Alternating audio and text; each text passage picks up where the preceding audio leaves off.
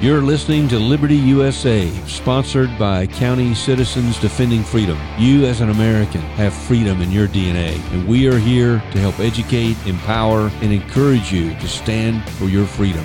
Hi, County Citizens. Today I'm with Jennifer and Cindy, our executive directors in Texas. So can you tell us what counties you guys are over? Hi, this is Cindy, and I'm in Travis County. And I'm Jennifer, and I'm at Montgomery County. So Texas has had a big win, and it sounds like it's been a team effort. So let's talk about the school curriculum that has been tabled until 2025. It has been a wonderful win. So the TEKS are the Texas Essential Knowledge and Skills that were coming up for review. They come up every 10 years. They're actually not due until 2025, but they were trying to kind of, I feel, rush the curriculum into getting accepted and voted on before November. Mm-hmm. So they had been having these work group meetings and reviewing the curriculum in order to redo it. And once the revision started coming out, people started noticing that there was, quite a bit of Marxist ideals in there. And it was really the social studies curriculum that is getting redone, grades K through 8. They were going to leave the high school curriculum alone. So yeah, we just started noticing it was, 800 pages, I believe. So just, kind of taking it apart and just some red flags there that, of course, as conservatives, we didn't agree with. Mm-hmm. So that's where it got started. So Jennifer, what was in this curriculum that was like, do you have any specifics of what was inside this curriculum that was so bad? Well, it was mostly the framework that they wanted to start from. And it was to be in the K through 8 grades. I'm sorry, the K 3rd through 8th grades. Mm-hmm. That was going to be the most change. And in Texas, typically 4th grade and 7th grade is Texas history, and it's Texas as a whole unit. It's not integrated into anything else. And what we were seeing is they wanted to, one of the things they wanted to do was to divide up Texas history and put it into American history chronologically. And they also wanted to overall reduce the years that they taught Texas and American history and increase global or world history. Mm-hmm. And so that was some red flags for us. First of all, you have to understand that Texas history is a big deal for Texans.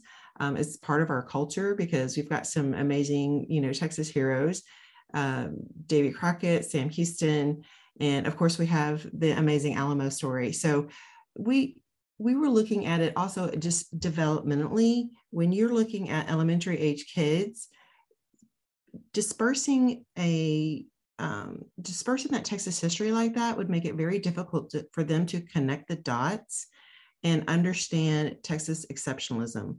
We've already seen the attack on American exceptionalism and the revisionist history that's been coming out, and we did not want that to happen to our Texas history as well. Mm-hmm. So it was not just that we felt like they were going to probably try to rewrite some history, but they were going to try to undo our Texas exceptionalism. Mm-hmm. I have some specifics here, and it's that the 10 Commandments were only going to be taught as fundamental to Judaism, not Christianity. That right. BC and AD were going to be changed from before Christ and after death to before Common Era and Common Era. Mm-hmm. And that in God we trust, our national motto, was only going to be spoken about in 1st grade. Right. Yeah. Mm-hmm. Right. So of course we were against that. And we were very vocal. I mean, there were hundreds of parents and teachers also that kind of spoke out that many of us were completely educated in Texas. And so them taking out so much of what makes Texas, Texas was just, it was just wrong. And they kept saying that they were moving in God we trust, and that Jesus was still mentioned there, but in different grades, but just taking them out of certain grades. And, but we just didn't agree with that. So you found this curriculum that you didn't agree with. How did CCDF counties come together to put an end to this? I'll take this because I'm in Travis. I'm, very close to where it all happens. That's State Board of Education.